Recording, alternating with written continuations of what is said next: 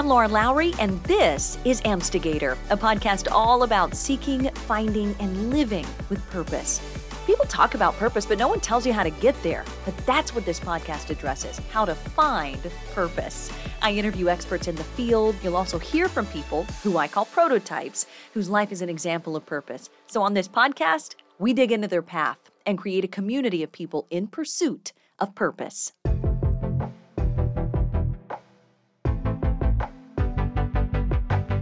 We've got a great episode today. It's with former NFL offensive tackle and center Marques Ogden. He had stints with Jacksonville, Baltimore, the Buffalo Bills, even here in Nashville with the Titans.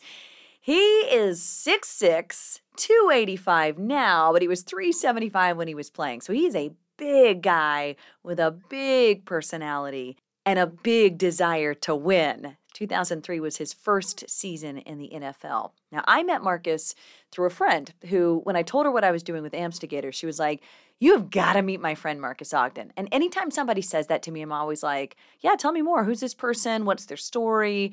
I just kind of want to know the vibe, the feeling, the flavor of like who we're talking about.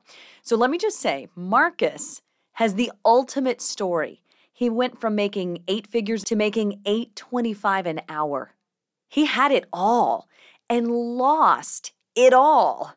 But his real growth and triumph came from building it all back again in the last 10 years. After 5 seasons in the NFL, he left in early 2008 and went into construction. So he's going to tell you in this episode, he got egocentric and money hungry. Those are his words, not mine. He ended up filing for bankruptcy, owed $5.5 million to 177 creditors. He took a job as a janitor. That's the $8.25 an hour job. He also would work as a birthday clown.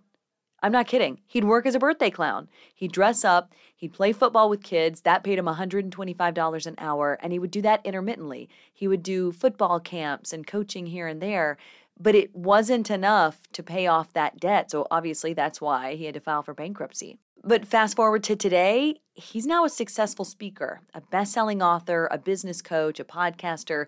He's helping people avoid becoming like him. I mean, literally, those are his words. I don't want people to become like me. So he teaches them how not to. He is a fighter. He's a hustler, and nobody is going to outwork him. And you'll feel that in this episode. There's been a lot for him to overcome. You will sense that all throughout this episode. And he is still overcoming. I think there's a lot about his story that feels unfinished. You'll get the sense when you listen to him that he is still fighting. He still feels like he has something to prove. That comes through in the way he speaks, certainly in the way he talks about his past, and then how he talks about his future. But he's helping people move past whatever it was that was the bang up or hang up for them, move past that, get out of that victim mindset, and move into the life that you really want to live. So I had a great time talking with him. I know you're going to enjoy hearing from him because, again, his story is like second to none. He's also tailor-made for motivational speaking. He's got so many one-liners that I wanted to do something special with this week's visual aids that I've been sending out. If you get emails from me, they're already in your inbox, but I've taken my favorite quotes and one-liners from Marques this week, and I've put them in this format for you to print out and literally pull out your scissors and cut out on the dotted line. Like, can you tell I have small children with little tiny scissors? I mean, we do cutouts, people. So if you want those cutouts and you're not already signed up for my emails, shoot me an email, lauren@amstigator.com. Tell me what you need and I'll send it over to you. Also, if you listen to this later, make sure you tell me which episode you listened to, and then I'll send you those visual aids straight over. So let's get into Marques Ogden, the overcomer. Marques. Yes. Thanks for being here. I like to start with a series of questions. You ready for them? Do I have a choice? No. Okay, so let's fire away. When was the best time in your life? When I got married. Yeah, I would have to say, we've been together now almost 7 years of marriage, together 10, and I'm definitely a better man today than I was when I first met her. So I would say being married would be the best day of my life. I would say that for sure. Does she know that you answer that way? Oh, she will now. All right, conversely, when was the worst time in your life? The day my father passed away unexpectedly. He was 57, and it just wasn't expect it. I mean, we knew he had a heart condition. He had open heart surgery, made it through. Things were recovering. And, to get that call, it was probably about maybe about 1:30, 1:45 in the morning. I was in Baltimore. I drove like a normal hour and a half drive. Took me about an hour to get there. And then he was passed away at 3:15 or 3:16. I got there about 3:20. Oh. So I missed him by like 4 minutes. And yeah, that was for sure the worst day of my life, without a doubt. What came out of that for you? It made me realize that life is short. I mean, my dad was only 57. So I tried to live the life I am today for the fact that you don't know if tomorrow's promise. I mean, really don't. I mean, so I always tell my wife I love her every night, even if we're mad at each other, which is not very often we're mad at each other anymore. But just do that. I'm always out of town. Text her, hey, I've landed up to here, little things like that, just because, with my dad, I didn't get a chance to say I love you before he passed away. So I didn't, because remember the last time I saw him, I was in his hospital bedroom, just checking on him, all that. And then he wanted to take a nap. He was tired. So I said, all right, I'll come back tomorrow. And I got to my car and said, man, I didn't tell him I love him. I said, should I go back? Like, nah, I'll see him tomorrow. Just see him tomorrow. That's what you always say. There was no tomorrow for that. I didn't see him tomorrow. So, you have to really take each day, and understand and cherish it, because it's not promised. How old were you when he passed? 25. Yeah. And where were you at that time, like in your life? I was playing in the NFL, and it was hard. My brother also was playing in the NFL, and I was 25, he was 31. So it was just hard on us, because he raised us, by himself. From the time I was 8, my brother was 14. So to have the person that raised you all your life, but especially the last few years of your life, by himself, who sacrificed everything so you could have the best life. And he was gone early. It was just not expected. And it was really hard to deal with and come back from, because, we lost our support system. Do you feel like you still think about him a lot? Oh, all the time. All the time. I mean, my first ever tattoo was his nickname. His nickname was Tiny. That was my first ever tattoo that I got playing for the Ravens. I remember when I got it, he was like, what is this? I'm like, Dad, what do you mean? Like, this is honoring you. This is your nickname. He's like, I don't like the tattoos, but it's me, so okay, we're fine. Where is it? Can we see it? Yeah, it's right here. So Tiny. That was the first one. Yeah, and then you've built everything around it. Yeah, you could say I've added a few more since then, but most of my tattoos, I would say almost all were some sort of family or some sort of, slogan or some sort of saying. I have here, Rome wasn't built in a day, which reminds me that in business and in life, it's not going to happen overnight. It's just not, because anything worth having, you're going to have to work for and put the effort in, because if you don't, it's not going to sustain itself. Right. When was your greatest moment of clarity in your life?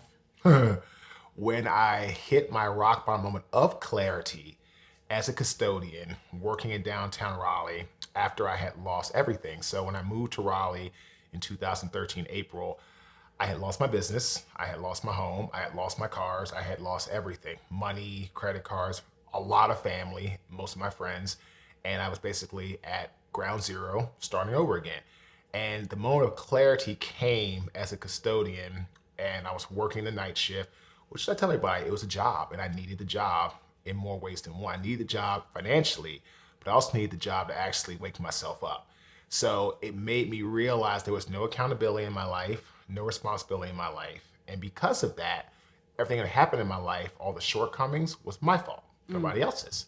So when I had that, I call it my spoiled milk moment, when somebody's rotten meat, nasty protruding garbage, horrible spoiled milk all over my body, my skin, and my clothes. That was my moment of clarity. That was my, whoa, and basically I think God was trying to tell me, hey, look, Marcus, you're here. You're not gonna be able to call anybody or wave a wand. This is not a movie. There's nobody coming to save you from this curb. You have two choices. One, you can sit here on this curb and play victim mode. And I saw Marcellus Wiley put something today on Instagram. It says, I'm from the hood, but I'm not from victimhood. I thought that was really great. Yeah. And that's where I was at, victim mode. So no one cares, Marcus, about your business failure. No one cares about you losing your money. No one cares. So you either stay here in victim mode right here on this curb, live the life of always saying what you could have been or what, worse yet, what you were. You were an NFL athlete. You were a great athlete. And saying, oh, I could have been this or I could have been that. Or you can get up and say, I can be this. I can do that and move forward. Yeah. We had Michael Strahan on our podcast a couple weeks ago. We published this episode, which was amazing. He told me his father said, it's not if you can do it, it's when. So for me, it was like, okay, when are you going to get off this curb? Yeah. When are you going to stop complaining? When are you going to stop blaming other people? Yeah. And that's what it took. Yeah, you do have to get to the other side of it. You have to believe you have to get to the other side of it because so many people resign to it, get stuck in suffering, right? Well, yeah. They just get stuck there and say, this is my slog. I have a question for you. Why do you think that is? I do think victimhood is the thing. I think that's the word that we don't want to embrace, but we almost feel like sometimes victimization can be like home base for us. Like, I'm comfortable here. There's no one else that can help me. I think part of that too is fear, a fear of jumping out, a fear of going to the next thing, because at least when you're suffering, you know what that is. Like, okay, I know what this is. Yeah, it sucks, but I'm just going to stay here because anything else I do, I'll fail at. I think it's a fear of, what if I succeed? What if I do get out? All right, what if I fail again? I'm still afraid of failing again. So I think probably fear is the reason that kind of encapsulates us. It holds us down like a lid. How about this? It's easy. Oh, yeah. It's it could easy. be. No. It's easy. It's easy to stay in that mode. It was easy for me between April 2013, September 2013 to say my partner's fault, the contractor's fault, the developer's fault, my employee's fault. It was always an easy out for me. Marques, why are you here in this situation? What happened to all your businesses, your money? My partner, my employees, the developer, the clients, everybody. It's just easy to say that. And then with that moment, I was like, wait a second. You need to take the hard road, which is looking in the mirror. Michael Jackson's great song. Man in the mirror. You got to look at yourself. And I feel that's what was really missing from my life. It was that whole process of like, you need to take the hard road and stop blaming everybody else for your failures. Was that your turning point? Oh yeah, without a doubt. Because if I didn't have that turning point, I don't know when I wake up or if I ever do. Because when I was doing football training, all that type of stuff, again, it was easy. I fell back into what I knew, coaching football and running 7-on-7 camps and being a small business person, just making 25, 30K a year, just, playing it safe. And when I had that wake up call, I said, I can do more than this, but are you willing to make the commitment to do it?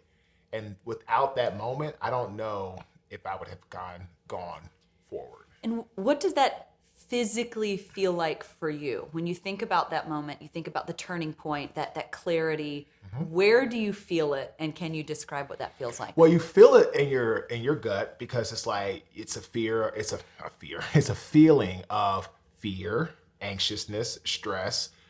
It's a feeling of, wow, what's going to happen next? And so you have to make it okay to not be okay at times. Because again, just because you start something doesn't mean it's going to work. So I started speaking in 2013, September. I didn't get a paid job for 2.5 years.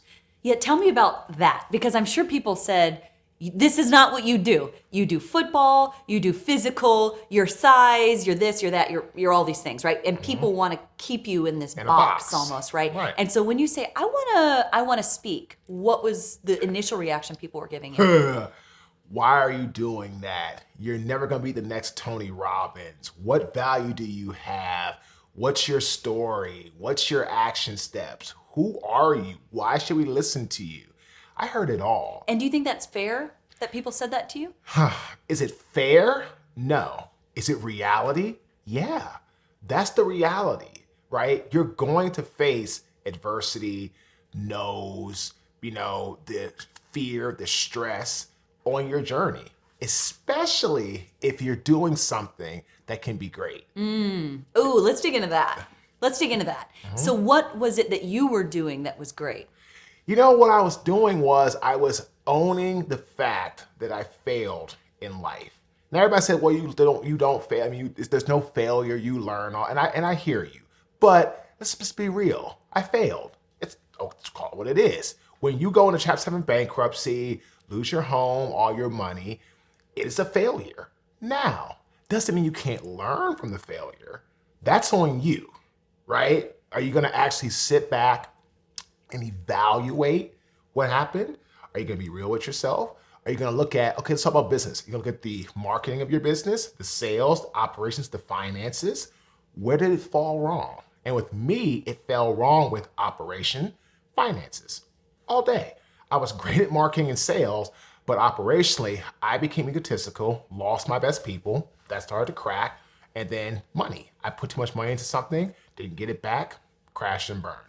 So you have to analyze things. And that's what I did. I analyzed the business. And what I realized was when I said, I'm going to become great at speaking, the minute I said, I want to help people succeed where I failed in life, that's when things got better. Yeah, because you know what you're talking about is a demonstration of something I talk about. I talk about 5 truths of purpose. And one of those truths is that I believe purpose can only exist when it's about other people. Purpose is never about the ego. It's never about what can I do, what do I do, what do I bring, what makes me great. That's not purpose. Purpose is always from a place of service for other people. Sure. And so you were saying from your own journey, something that, where you failed, how can I help other people skip through that, right? How do I get them to the place that helps them avoid the pain of it? Mm-hmm. But I almost wonder though, the pain helped hone you, so you could try to help people avoid those things. But if it's part of their path of overcoming self, how much do you think your words could even help them?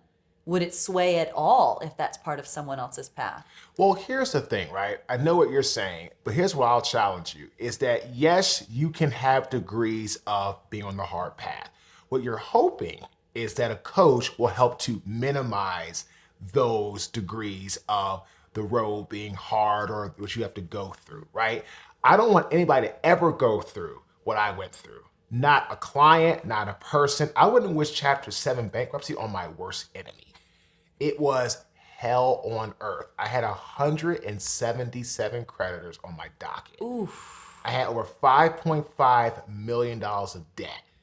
I owed $3,300 to my bankruptcy attorney to pay it to protect myself. It took me almost a year to pay that because I was so poor.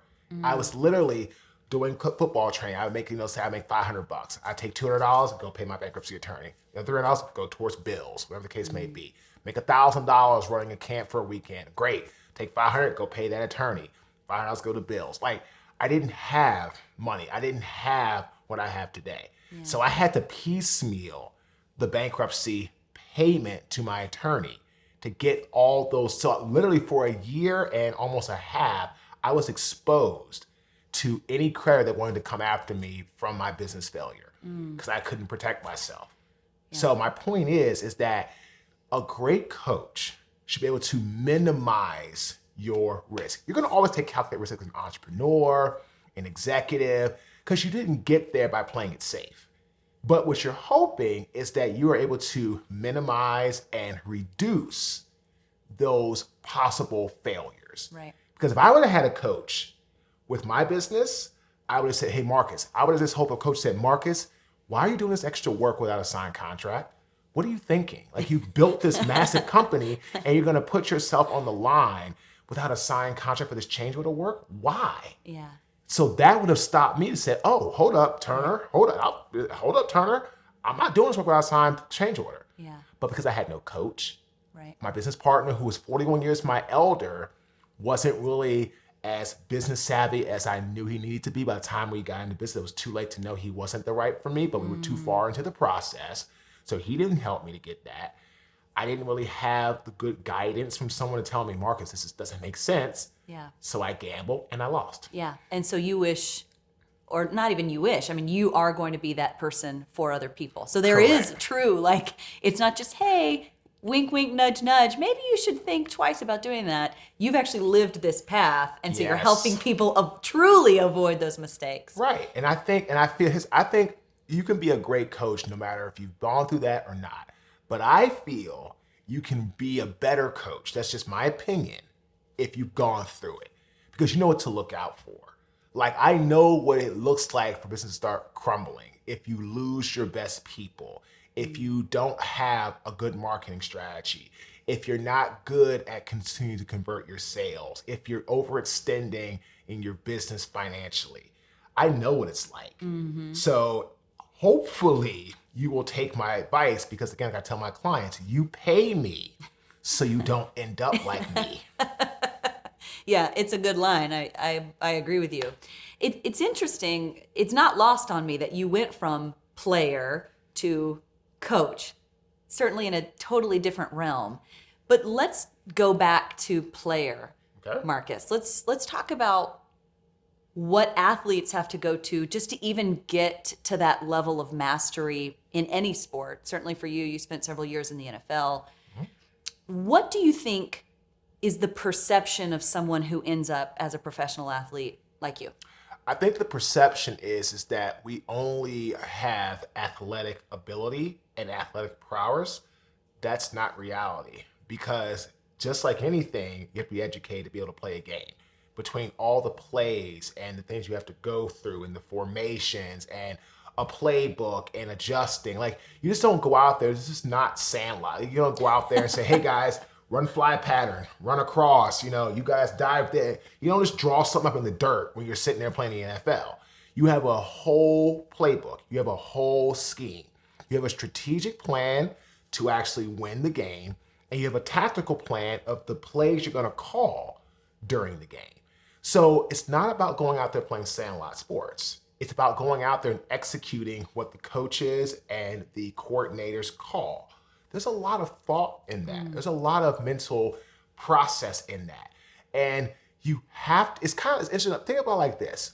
You work in corporate America, right? Let's say you're working a job, you're working in your cubicle, you're doing your thing. Nobody has their eyes on you all the time, right? You can do your job, you can fly under the radar, you can, relax at your office, you can watch, you can look at Meta, you can get on Instagram, you're good, right? In the NFL, if you're on the field, all eyes are on you. Yeah. You can't go high in a cubicle, right? Fly under the radar. You can't fly under the radar. Like, you're out there on that battlefield, and if you screw up, oh yeah, they're gonna see it. Yeah. And so people understand it's a very high, intense pressure job. Right. And a lot of times you have to have a process in order to reach that next level of success. And people understand that that's what athletes go through. It's high stress, it's highly chaotic, and you have to perform under these type of situations, no matter what. Yeah. How you're feeling, what's going on in your household, what's going on with your finances, what's going on with your spouse, doesn't matter. Because you know what? The owners don't care. The other team doesn't sure care. The fans don't care. Yeah. Right? They want to win. So it is a very high intense, high pressure situation job. Yeah. Do you feel like you had something to prove during those years? Oh yeah. Because being the younger brother of one of the best offensive linemen in NFL's history, you always want to prove that you belong in the NFL. You always want to prove that you're not just there because of your last name. You always want to prove that you can do the job at the highest level. Getting to the NFL is one thing. That's hard. Staying in the NFL is even harder, because every year, new draft picks, new guys want your job. And that's what it is. It's a very, very small percentage of people that actually on the active roster dress play, the people that want to get in, want to be on the football field, and you're always competing every single day.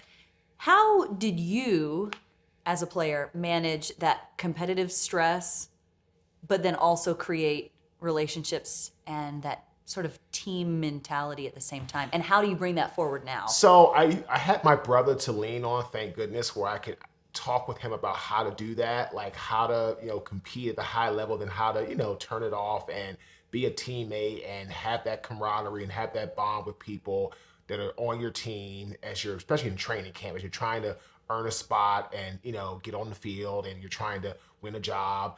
And then I learned from my brother about how to turn it on and off. And then today, it's great because in our current business, I have, one of my business partners. Of course, my wife is my main business partner. Then one of my business partners, her name is Dawn. So then Dawn helps out with content creation and, and process and blog writing and PowerPoints, all that. Then we have George, who works with us with the website and SEO. Then we've got Donovan, who's our videographer, does all of our videos and stuff like that. Then we've got Albert, who's like our trademark and patent person. Then we've got Ben, who is our publicist and PR, our media. Then we've got Jamie, who's our bookkeeper. Tom is our accountant. And then Bob is our lawyer. And we work as a team. You just gave the whole roster, and I love it. because that's everybody. That's the team. And and you talk about relationships, I have to work hard because when we do branding meetings twice a month, I'm on those calls. When we now meet with George once a month for website, then I have to do that. And so I've learned is that as our brand is going to have me as the nucleus, right? I got to make sure I'm working overtime. And that's what I learned in football because that's the whole process you have to have. You have to have. Yeah, that's a 7-day-a-week thing. I think people don't realize how many hours a day and days a week that professional athletes have. It might be 5 a.m., might be 6 a.m., all the way through to 7 p.m. that night. And it's 7 days a week. And I do think we have glamorized it so much as a society, almost like here are these people with this great physical strength. And to your point, I think we count out all the hard work that it takes to get there. We also count out that a person could have any other interests or any other abilities outside of that. And I know that's been part of your experience, that people have really tried to keep you in this sort of shell where they've said, there's no way you can speak outside of this. And no one wants to hear about anything but football. I'm sure people have said that to you too. So twofold. So I remember when I was coaching, I was coaching at a small university in Lillington, North Carolina called Campbell University. Got a huge law program, 1AA program. I coached there as an analyst, as an intern, kind of help out. The next year they offered me a job, just working in the same capacity, but with small pay. And I was like, no, I'm good. I just didn't want to get into that realm. And I didn't want to, everybody said, well, Marcus, what are you doing? You can go coach at Campbell and be a huge fish in little bitty Littleton, North Carolina. You can get paid $25,000 a year. You can get free health care, free Waffle House for life. I'm like, well, I don't want to be 500 pounds. I'm sorry, 375 in the NFL. I'm not going back there. I don't want to be a big fish in little bit Littleton, North Carolina. Yeah. I wanted more than that, right? And so then I'll never forget, I was speaking, had a couple things going on, but it was kind of still early. And a guy that I knew since I was 17, he played with my brother. He worked for an NFL team, reached out to him about speaking for his team to his rookies. I'll never forget his response. He said, Marcus, I'm only taking this call because you're JL's little brother, Jonathan Allen's little brother, and you have no value to me. You'll never speak ever. I don't want washed up former players if they don't have any type of name. I only hire the best. And if I were you, I would just seriously consider giving up speaking and never trying to do it again.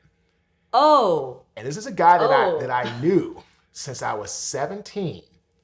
And at the time I reached out to him, I was probably, let's say, 34. Yeah. So, almost 17 years, right? Yeah. And I remember telling this to my wife, and she was like, wow. How does someone even, I'm thinking, how does someone even write those words? I would never think that or certainly never even say that to someone, It's somebody that you've known for 17 years. Yeah. And I remember my wife reading that email, and she got super mad. And I was just devastated because I was like, wow. If this guy who I've known can think about me in this capacity, what do others think? Maybe I don't. Maybe I'm not good enough. Maybe I need to call and pack it in. So I took about 24 hours to think about it, and I called one of my mentors. He said, Marcus, look, you're going to face this on your journey, right? Understand that. Now, if you decide to do what he says and pack it in, he's won. If you decide to do what you know you can do and keep going forward, you have the chance to win. Yeah. Yeah. Choice is yours. And so I took it, I went, and so now today we've worked for 37 Fortune 500 companies as a speaker. Wow. Of the 37, 13 are Fortune 100. We just got hired by Nestle to speak to their team next month. Yeah. And so we've worked for NFL teams. We've worked for player engagement. We've worked for universities. We've done commencement speeches. We have a podcast. I'm a 3-time best-selling author.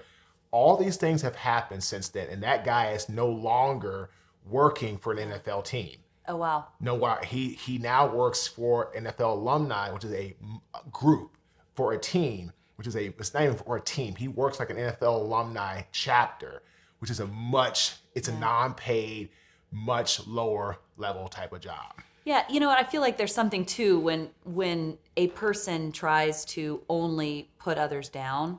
I know personally, like one of the things that I endeavor to do is I try to look at everyone as a gift, and I say, "Oh, you're my gift today, and how can I be your gift today?" You know, I know personally, I never want to be that person that just keeps someone from the success that is on their path. I'm like, cool, I'm in your path. Maybe I'm part of your path to success. So how can I help you get there? I want to dig into something with you that you brought up that I feel like is important for people who listen or watch this podcast. Mm-hmm. You are on the other side of success, but there were years where you were not on the other side of success. Got that right. And so there are people who will listen to this, watch this, looking for encouragement, looking for support, looking for almost like this feeling of community. And my goal is always to help people say, oh, that person in that chair, Marques was there. I am there.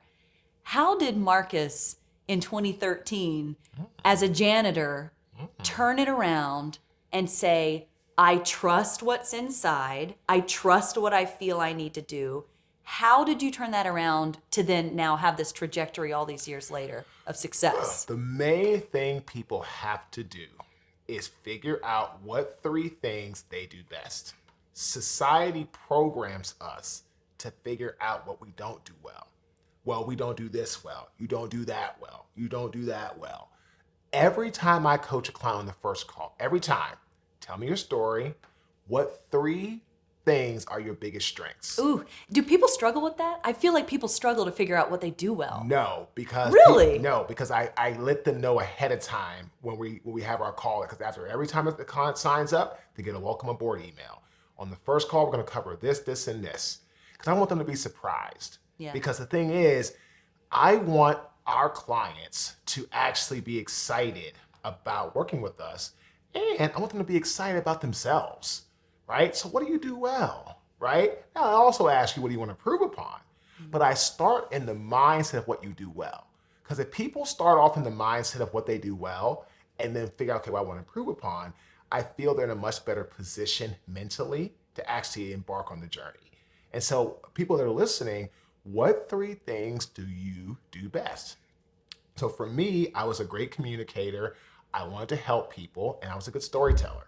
And so that's how I ended up starting the speaking business. I think you've left off one.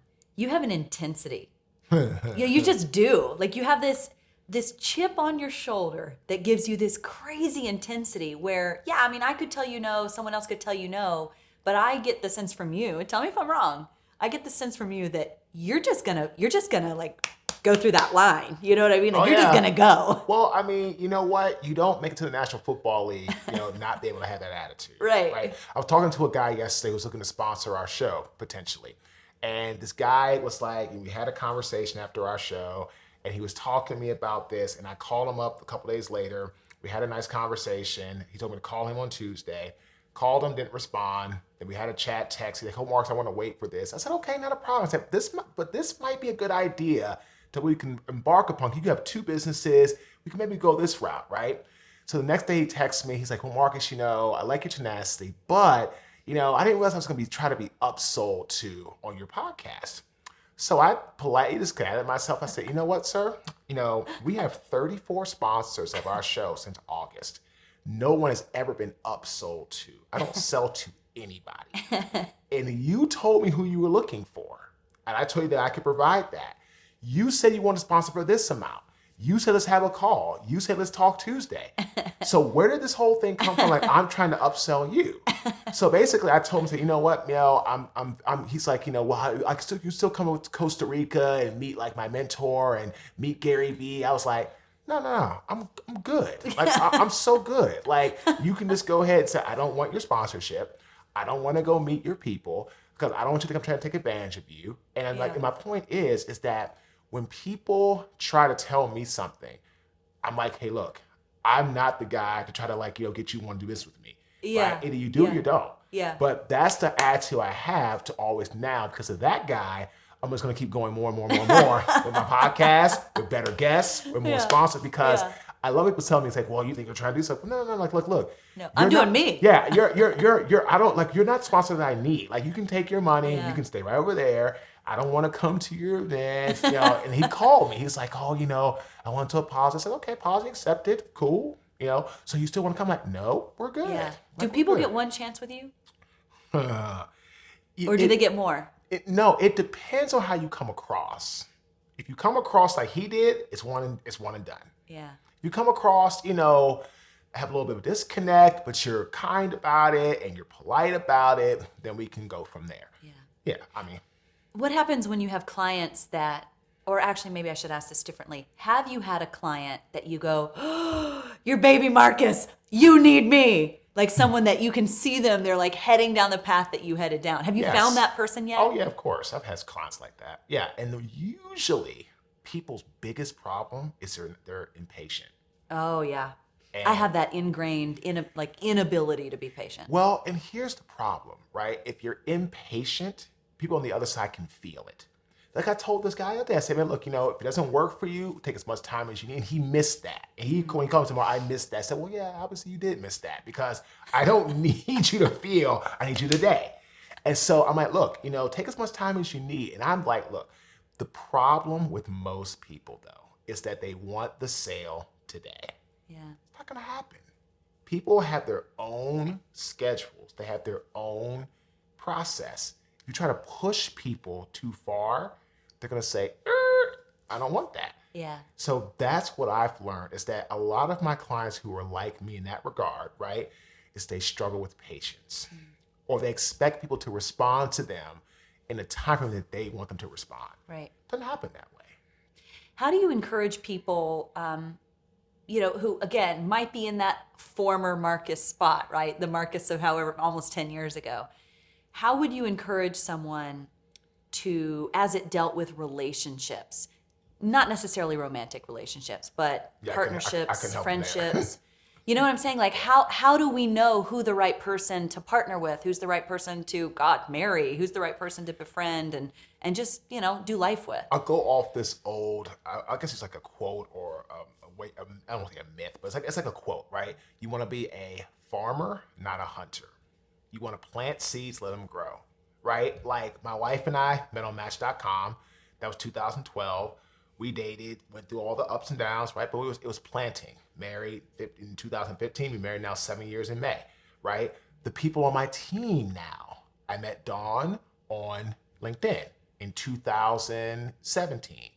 Planted seeds there, right? And then she ended up working with me, moved to Carolina in 2018. Here we are. Dawn helped me find George and this, and I went on down the line. So be a farmer, not a hunter. Like you're not out there trying to shoot game on the safari. You should be out there trying to plant seeds with people to actually develop relationships. Because here's the thing, there's belief and then there's trust, okay? Belief is the hope that you or someone else can accomplish a goal or an aspiration. Trust is full confidence that you or someone else can accomplish a goal or aspiration. Every first encounter in life is belief, right? Now, how do you turn belief into trust?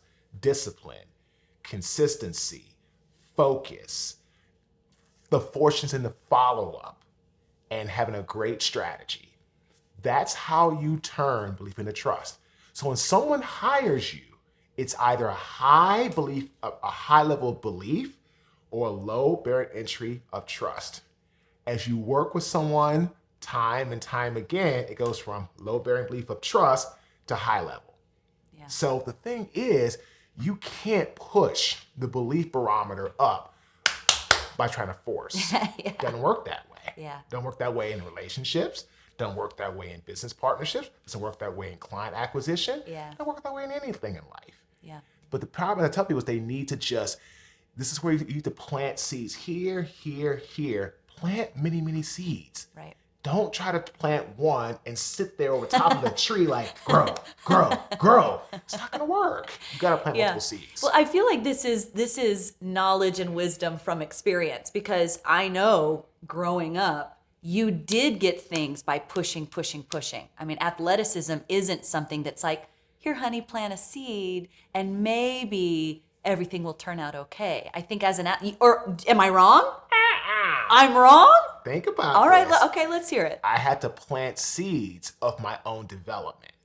And as I got better at football, people got easier to move. Okay. So it's like, it's planting inside of me. I couldn't rush Marcus in high school to become as good as Jonathan, because my brother had great coaching in 7th and 8th grade. He was 6'9" in the 8th grade. Oh, God. So I didn't have that. So there is a level of seed planting to develop as an athlete. Now, when you're on the field, it's what you talk about. Smash. Right. It's Hulk smash. Like, that's what football is. But to get to the point where you are good at it, you have to plant and let it develop. If you try to, and that's why people get burnt out. Like, talk about, oh, my son is the best 7-year-old Pop Warner player. He's gonna be an NFL athlete. I'm like, damn, the kid's not even out of elementary school. Why are you talking about him being an NFL athlete? Like, let him live a little bit. Let him play other sports. Let him do a music, do an instrument. Let him do something. I mean, don't push. And that's what happens is, so we interviewed, his name is Kenyon Murray. His father, Kenyon Murray is the dad. His son, Keegan Murray, is like the one of the top draft picks in NBA this year, right? Coming out of college, he's at Iowa. We interviewed him on our podcast. He said, Marcus and Lev, that's my co-host's name, we told our kids, twin boys, don't rush, He Be said, a kid. Yeah, be a kid. Like he said, when they were young, they played basketball, they played baseball. He said they lettered in golf. They were into plays. They got into nonprofit work. Wow. And they never burn out. Yeah. He said they never burn out. He said that was something that he knew could happen if he tried to push, basketball, camp, go to All-American, he didn't do any of that. And because of that, now Keegan is finishing up, the NCAA tournament's coming up, and he'll probably be, for sure, he'll be a top 5 and say maybe the #1 draft pick coming out of the NBA of college this year. Yeah. Because his dad, he planted seeds with them and let him go do golf, let him go do football, and let him go do baseball, basketball, and life, and and other things, and not just sports. It wasn't just all basketball.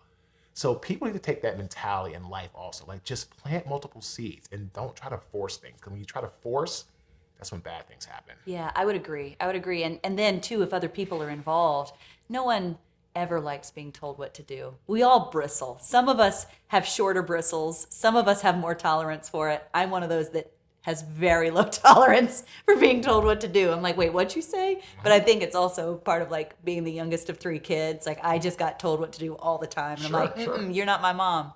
I'm interested in this because I have a few close friends who are former professional athletes. And the thing that surprised me, almost like there's been this ubiquitous sort of understanding with each of them that they believe that people don't realize how much unhappiness exists in professional sports. Oh, yeah. Because outside looking in, here I am, armchair quarterbacking right now and saying, oh, look, they've got everything. They're on the field. They're playing great. They've got the big contract and probably, the house and all of the doodads that go along with great success. They must be so happy. They've got it all figured out. What level of unhappiness do you think exists, not just in professional sports, but even through entrepreneurship, of that back and forth pull of someone saying, no, I need to do this because it will make me happy, but at the same time, I'm unhappy. Have you seen that? One of my clients who I think the world of, she's awesome, her husband's great. She wants to get into mental health coaching, and she has a marketing business, which does very well, but she hates it. She hates it. She says she hates going to bed and knowing she has to wake up the next day and deal with all the crap of the marketing business, the clients, the back and forth, the wishy-washy, and that's paying her bills. Yeah. right? Yeah. That happens to so many people. Athletes, the same thing, right? You know, you can make a ton of money, things could be great, but then you could have problems at home. You could have issues with finances. Or I literally just saw something on Instagram. Steve Harvey was talking about where he at one point owed the IRS $22 million because he was basically taking care of all his stuff. He was doing his tax documents. He gave a check to his accountant, but the accountant would take the money out of the account that matched the IRS payment, but never sent the check to the IRS. Oh. So for 7 years, it built up. So he thought he was making it, he gave him the documents, thought he was making his payments, all that stuff, but the accountant was pulling out the money that matched the amount he was having to send to the IRS. Wow. Right? So imagine the kind of stress that Steve Harvey was under to take care of that. I mean, $22 million that you owe the IRS. And you're doing it the right way. You hired somebody, did your tax forms, made your payment, and it wasn't done on your behalf correctly. Oof, that's stressful. So, and that's what I'm saying. And that's what people don't understand. Business is stressful. Sports is stressful. Because again, you're in a high pressure, high chaotic environment all day. I mean, I was watching something this morning at the hotels. I was getting ready for the come over here. You know, people who are in the trucking business, they're just dying right now. Diesel is up over $5 a gallon across the country. And a woman who was living in an apartment, right, and she had to get out of her apartment. She moved in with one of her parents, and they had to move out. She's now living in her truck. And she said she's very nervous because she has to conserve gas because it's more expensive. And truckers are saying, well, between the gas, the expenses, inflation, we're not making any money. We're just paying our bills. So imagine how people who are just basically making money just to pay bills, they don't have anything to put away. Right. It's not good. So how do we get from, I mean, I think if anyone's listening to this and they say, okay, well, I'm in that spot. I'm doing something that I thought was going to make me happy, but now I'm not happy. What do we need to do? How do we begin to climb out of that hole to find happiness or excitement or fulfillment? What would you suggest? So I tell people, I told this to my client yesterday, take 2 pieces of paper, write down I call them 2 lists. One is your happiness list, and one is your reality list, right? One is what you think what you want to do. Yeah. The other thing is things you got to do. And then what are the things you want to do? What are the things you need to do? Then from there, take a third sheet and build your future list. Like, okay, I want to do this, but I got to do this for now. I want to do this, and I got to do this for now. That's what I did. So I was basically football, coaching, running camps. That was my reality list. The other side list was speaking, coaching, consulting, podcast, author. Like that was my wish list that I compiled. Okay, I'm gonna do football training first because you know it and people trust you with that, and I make money off of it. Yeah, and I live. I'll do speaking. Then I said camps. Then I said coaching. So I built a third list, and I was just basically coming down the list. I checked off. So I got my first paid speaking job, April 2016. Checked off speaker, but I was still doing my football training. I was still doing my 707 camps. Then 2018 comes, I get my first coaching client. I checked off that list. Off my combination list. I checked that off. Wow. So then, as I looked at my list in 2020, March, when I'm like, oh my God, the pandemic hits. Yeah. Everything on my list I'm doing. Speaking, coaching, consulting, author, podcast. You know, one podcast wasn't yet, but all these things I'm doing. Okay.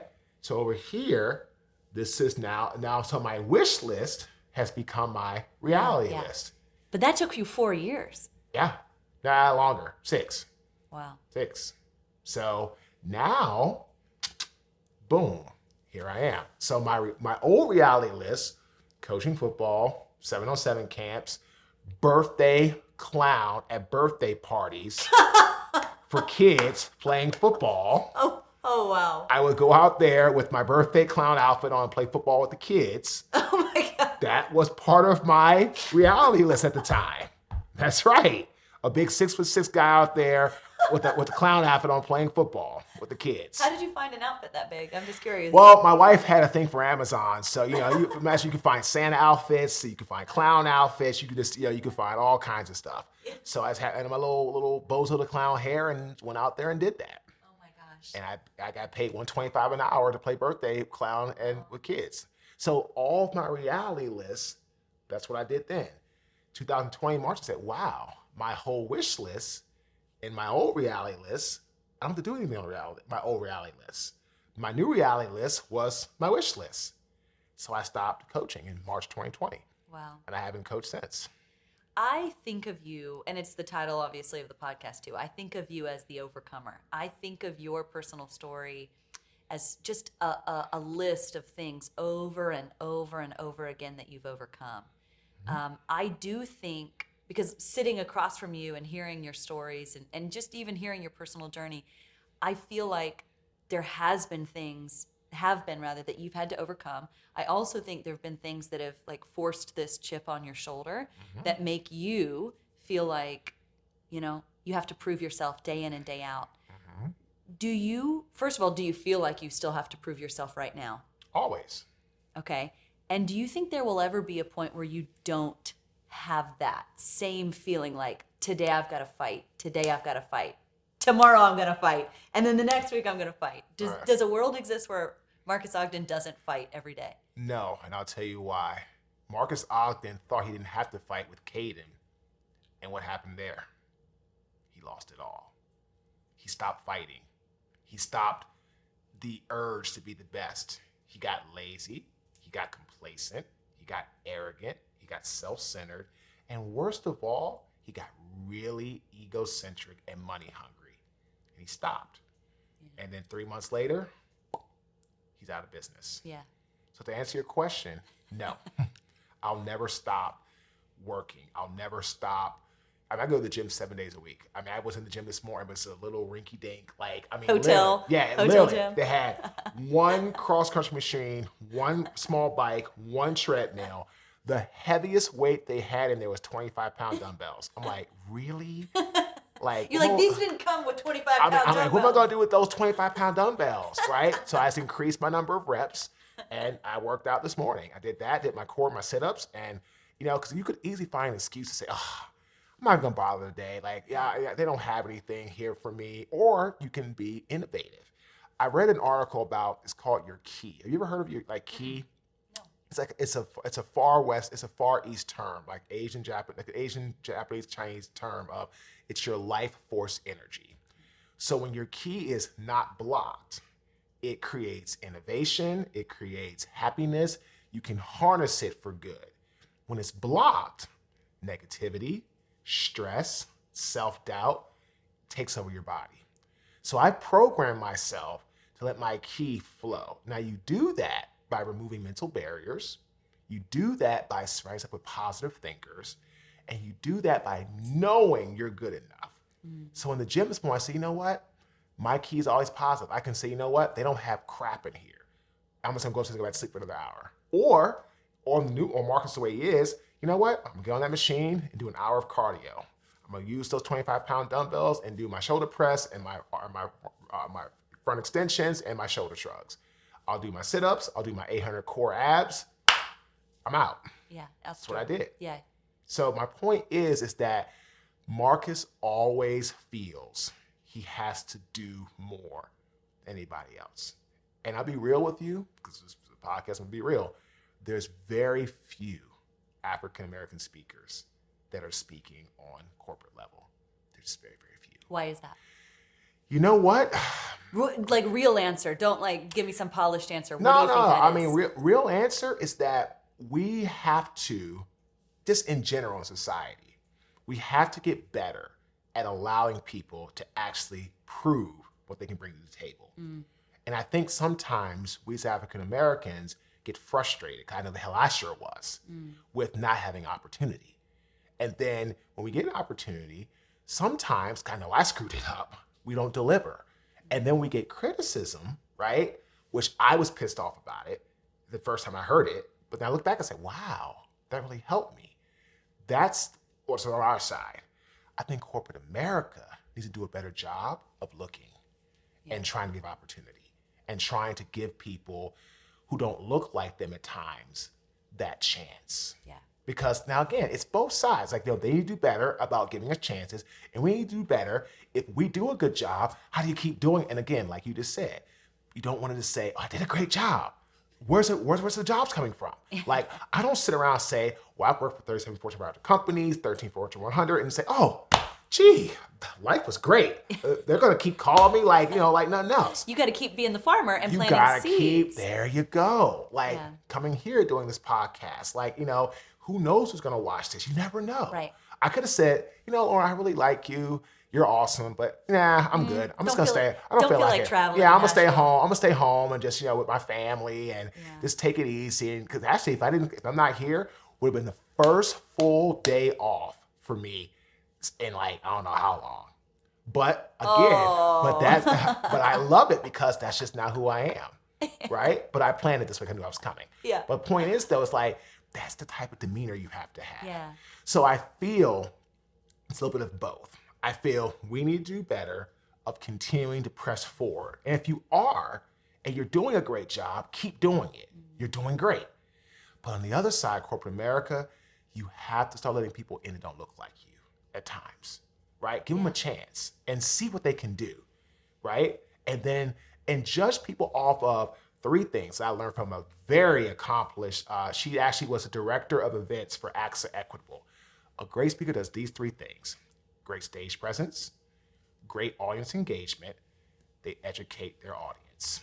I don't care if you're white, black, Asian, I don't care. It doesn't matter. Purple, you could be doesn't purple. matter to me. You could be Barney, right? If you do those 3 things as a speaker and you can prove it time and time again, you'll be successful. Right. But again, the hardest part, I think, for us, again, I remember feeling like this when I was starting out.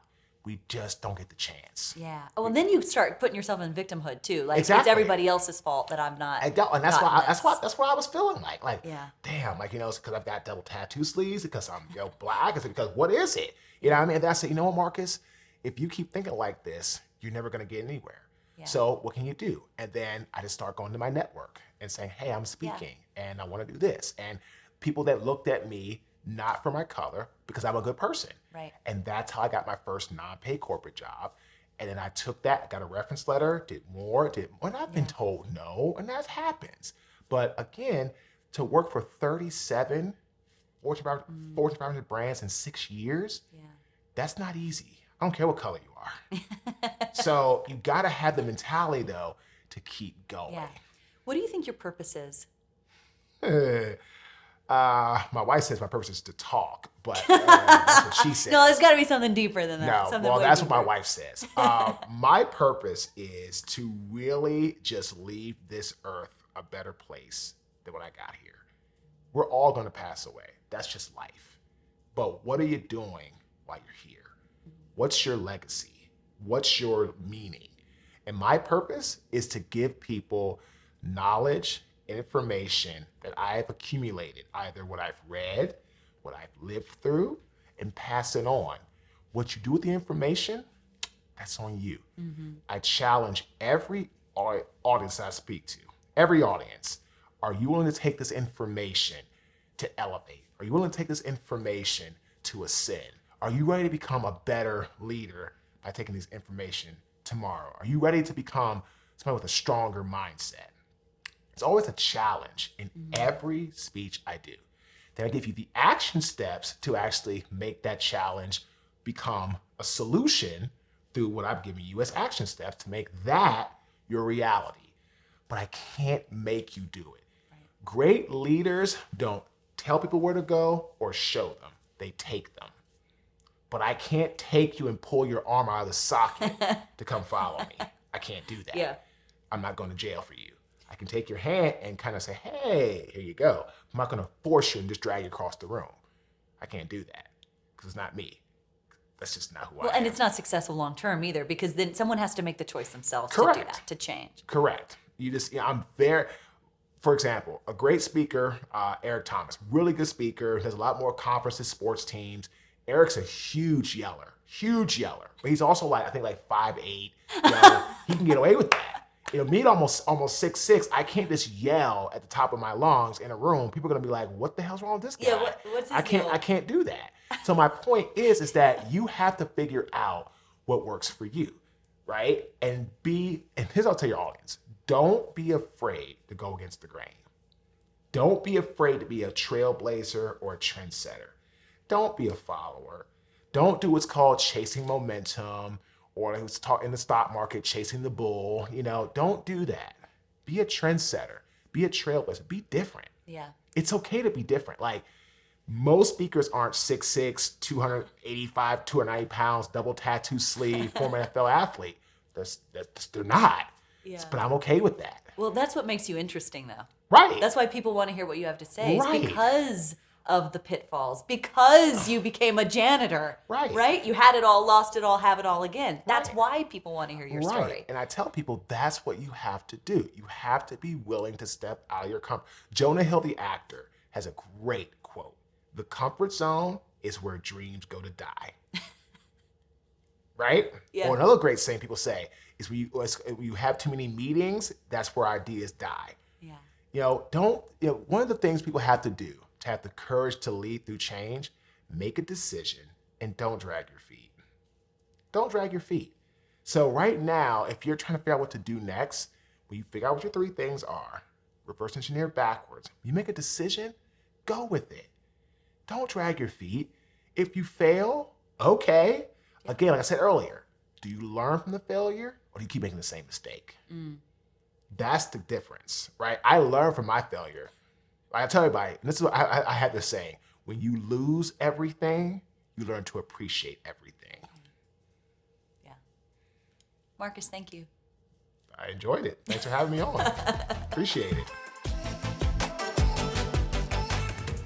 Okay, see now what I mean about Marques? This is a guy that had it all and lost it all because of his own failings. And again, he is very straightforward with what he lost and then how he's fought to get that all back. But he's built it back in a really meaningful way that's not just about him. It's about helping people avoid those pitfalls, the things that made him get into that position in the first place. He wants people to avoid those, so he helps them do that. He's such a fighter, and sitting across from him doing that interview, I could really feel his intensity, and it's just such a dogged determination to keep making things happen. You can connect with him on Instagram or through his website. He does a lot of speaking right now. He travels all over the country doing it too. So I'm just really grateful he made the trip to Nashville to do this episode with me. I think it's going to have a big impact on people. Now, if he said something that really resonated with you, it's likely that I've already put it on a note sheet with those thought prompts and the one-liner cutouts I was mentioning earlier. If it's not already in your inbox, hit me up, Lauren@amstigator.com, and I'll send them over. Have a great week. Don't forget to shine your light. And thanks for joining me on this journey to live life purposefully. I'm Lauren Lowrey, and this is Amstigator.